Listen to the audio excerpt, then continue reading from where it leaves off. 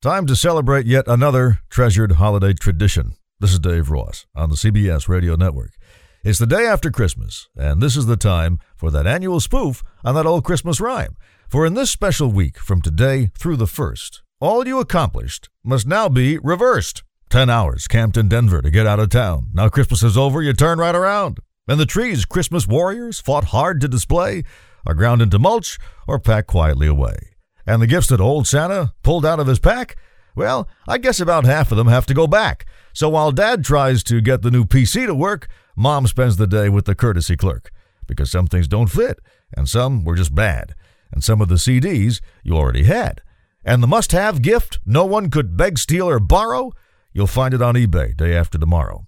Or else to the attic it goes with its peers, packed high with the must-haves of previous years. But when Santa screws up, there's no need to regret it.